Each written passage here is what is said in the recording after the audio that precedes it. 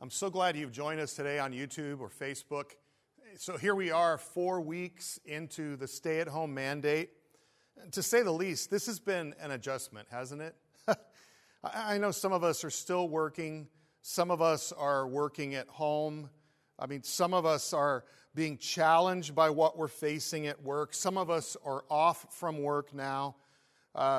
You can pray for a guy that's a part of our church. In fact, I had an opportunity to pray with him the last time we actually met physically on campus.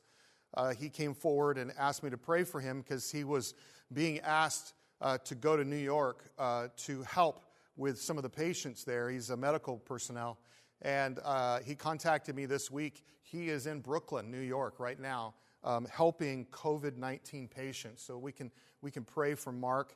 But others are just going through all kinds of different challenges. Some of us are dealing with homeschooling our kids for the first time. Now, we homeschooled our kids all the way through, but for some, this was a brand new experience. And so I've been talking to moms and dads about that and some of the difficulties there.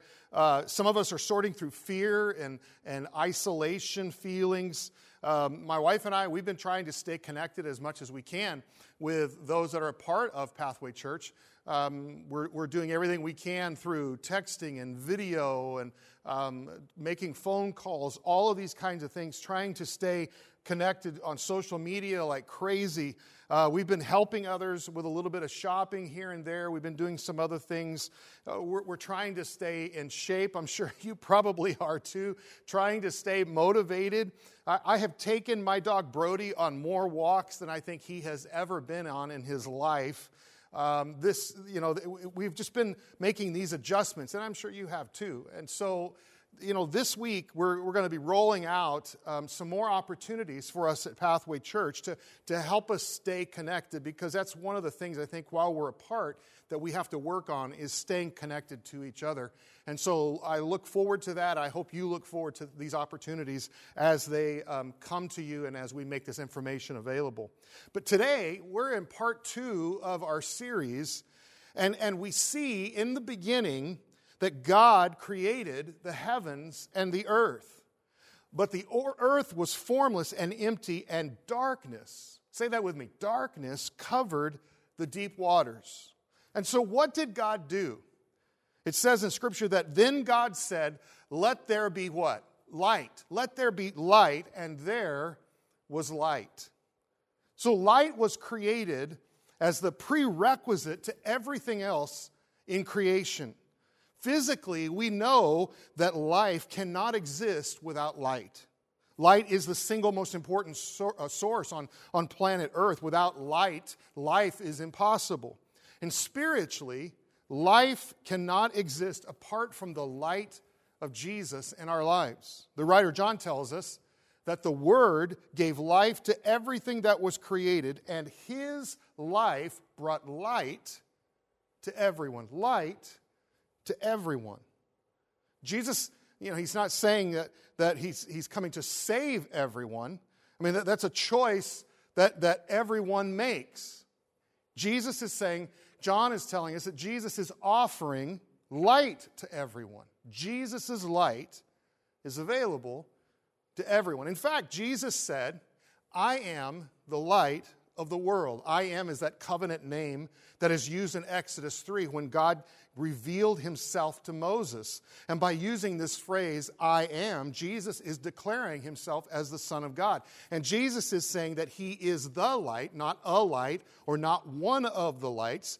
And then Jesus is also saying that He is not just a light for the Jews, but for the world. And He continues, He says, if you follow me, Jesus says, if you follow me, you won't have to walk in darkness, because you will have the light that leads to life. I notice that Jesus says, if you follow me. It's a choice that we make. It's a choice that you and I make. And not everyone chooses the light. Jesus tells us why. In John 3, Jesus says, God's light came into the world, but people loved the darkness more than the light, for their actions were evil. All who do evil hate the light and refuse to go near it, for fear their sins will be exposed. Exposed. Everything is exposed as you come into the light. Light exposes everything. Light shows us to be guilty of sin, to be guilty of wrong actions. Light shows us to be guilty of wrong attitudes or wrong thoughts. And some people, they don't want that. They don't want their lifestyles, they don't want their actions or their thoughts or their attitudes to be exposed by the light of Christ. So they don't follow him. They don't choose to live in his light. And sometimes it's easier to live your life without exposure. I mean, then you don't know, or at least you don't see what you really are. I wonder what life would be like without mirrors. You ever thought about that? I mean, honestly, I think it would be so much easier to live every day if we couldn't see ourselves in a mirror. I mean, if we didn't have mirrors, we wouldn't have to worry about what we look like or how our hair was or, how do our clothes look on us or how tired or old or bloated or wrinkled we look. We wouldn't worry about all that kind of stuff. Without mirrors, we could just live every day the way we are. I wonder, how many times a day do you look into a mirror? Now, we have several mirrors in our home. We've got mirrored closet doors. We've got mirrors above our bathroom vanity sinks. We've got this large mirror hanging in the wall upstairs upstairs in our hallway.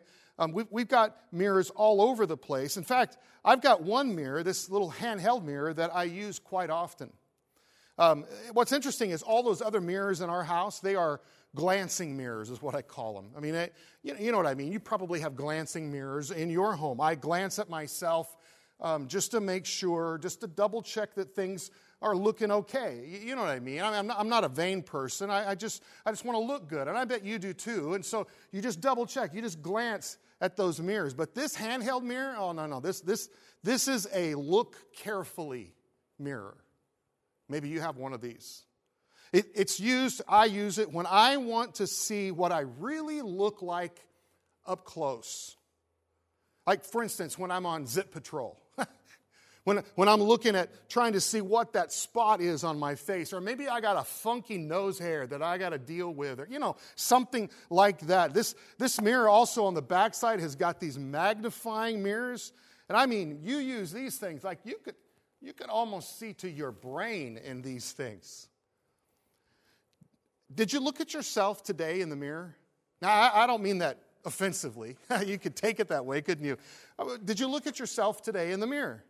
I bet most of us have multiple mirror encounters every day.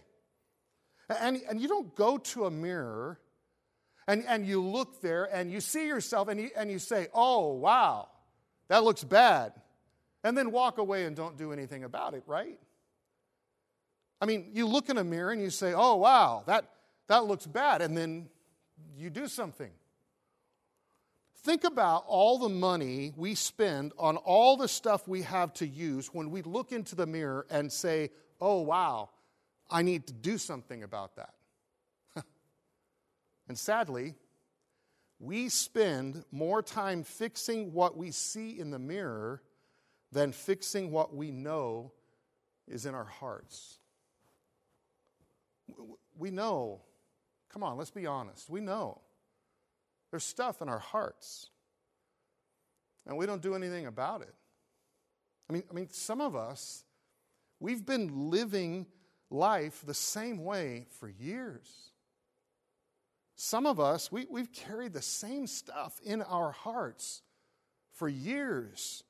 Oh, wow, I need to do something about that. And we don't. We never do. Jesus speaks to us in John 12. He says, walk in the light while you still can, so the darkness will not overtake you. Put your trust in the light while there is still time. Then you will become children of the light. So Jesus gives us two things. I don't know if you noticed it. He gives us two things that we need to do. We need to walk in the light, Jesus tells us that. And he tells us we need to trust in the light. We need to put our trust in the light. Now, walk has to do with your lifestyle. It's how you live your life.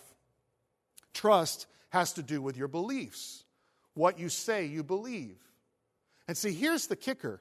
Your life, Jesus is saying, your life should show what you say you believe.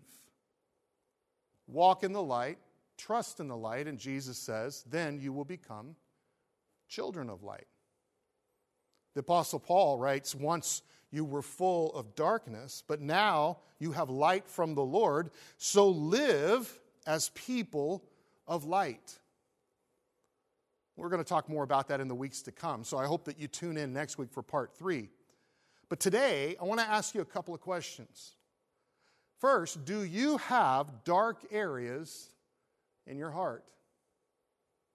That's a good question, isn't it? Do you have dark areas in your heart?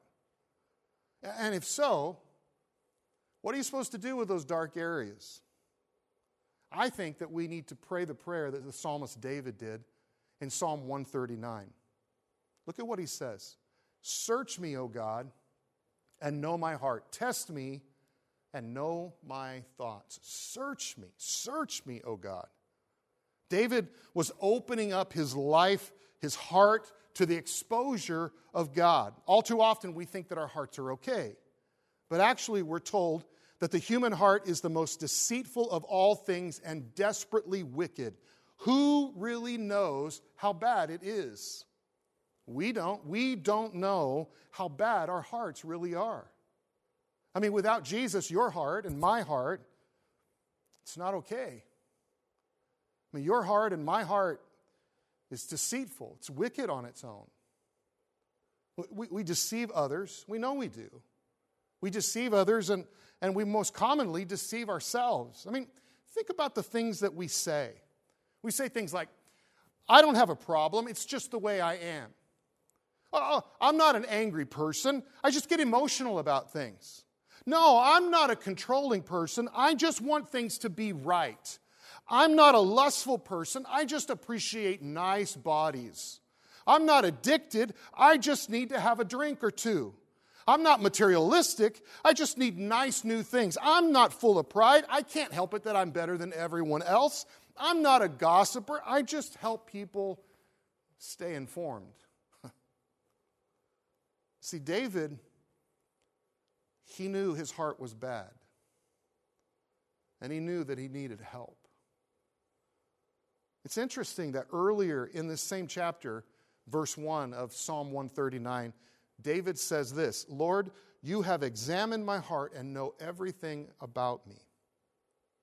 That's really similar to verse 23. So why now in verse 23 is David asking God to do what he's already doing? Well, I think it's because David had this desire. He wanted to be the man that God wants him to be. David knew that he couldn't see himself like God sees him. And so David, he's praying out to God and he's asking him, search me, O God, and know my heart, test me, and know my thoughts. Like Craig Rochelle says, this is a dangerous prayer. I mean, when I pray, search me, O God, God will show you things in your life that need to change. If you want to get in on what God wants to do in your life and experience all that He has in your life, God's going to show you some things in your life. If you pray that prayer, He's going to show you these things that need to change in you. And David was saying, God, I want you to conduct an internal exposure in my life. David was showing this willingness to change. He wants to correct what is wrong in his life. Why do we need to be searched by God? Because we don't always see the things in our own life. Our sin is deep. That's why David says, God, please expose it. He says in verse 24, point out anything in me that offends you and lead me along the path of everlasting life. Point out anything. David is saying, God, identify anything in my heart that could hinder me. Highlight anything in my life that is sin. Oh God, make it obvious. Point it out. Show me anything in my life that is inconsistent with who you want me to be. Anything in my life that is displeasing to you. Anything in my life that would cause me to miss out on you, oh God. Point out anything in me. Dark areas in my life and your life. They're going to keep us from God. Because God is light. And there is no darkness in Him at all. Today, I want to ask you another question here. Are you willing to expose all of your life to Jesus? All. I remember experiencing this searching in my life for the first time, really. I mean, I was raised in church. My family attended church all of my life, and I was raised to go to church all the time. Every week we went, and it was just a part of who we were, really a subculture that I grew up in. And so I knew God. I knew not only about Him, but I knew Him, and I had committed my life to Him, but I got to admit, I wasn't living fully in the light. There were areas in my life, there were dark areas in my life that I hadn't exposed to Jesus. And I'll never forget, it was the summer just before my senior year in high school that our church would always put on this summer camp at this campground out in the Redwoods. And so I was asked by our music pastor to sing a vocal solo for an evening service at this particular summer camp. And so I said yes, and I went, and little did I know, little did I know how much this song that I chose would challenge me, how much this song God would use to change the course of my life. As I was singing the words, I'll never forget being on this little stage in this area where we met to have service. And as I began singing the words, right on the first verse, first word, God started speaking to my heart. This is the way the song went, if I can do it justice today. All my life, never knowing what I was reaching for, never could I find any reason for, always feeling somehow there must be more. Then there came a light, searching out my heart in the blackest night, touching me with love that I knew was right. Lord of all, filling all my life, all my life. It was that night, following that service, down in the front, that I recommitted my life to Christ. And I said to Him, Jesus, I expose these areas of my life that I have kept from you. And I experienced light that led me to life. Jesus says in John 12, I have come as light to shine in this dark world, so that all who put their trust in me will no longer remain in the dark. If we put our trust in Jesus, we should no longer remain in the dark. I mean, that makes sense, right? We shouldn't have dark areas in our life. We should constantly and consistently be moving toward the light. Are you moving toward the light in all the areas of your life? That was the challenge that God gave me many years ago. But it's also the challenge that He gives me today, this week, putting together these thoughts. God was talking to me just like I think He's talking to you. Am I moving toward the light in all areas of my life? Or am I allowing darkness to stay? Let me pray for us. Jesus, we realize that you are the light of the world. And we realize that you desire to shine that light into our lives so that it would lead us to life. We understand that it's you that makes this difference in our life. And Jesus, I don't want to stay the same. I don't want to stay the way I am. I don't want to allow dark areas to stay in my life. And so today, like I believe many of us today that are watching, that are part of this today, many of us, we are praying today, God, search me. Search my heart. Point out the areas in me, anything in me that would keep me from you, that would keep me from all that you desire to do in my life. Jesus, I want to move more and more toward the light in my life. I want you to expose anything in me that would keep me from you.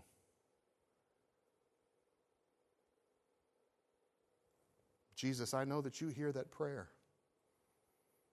And I believe that you will meet us where we are today. That when we open up our lives willingly, like David, and ask you to search and ask you to point out, when we do this, we will discover what life is truly like.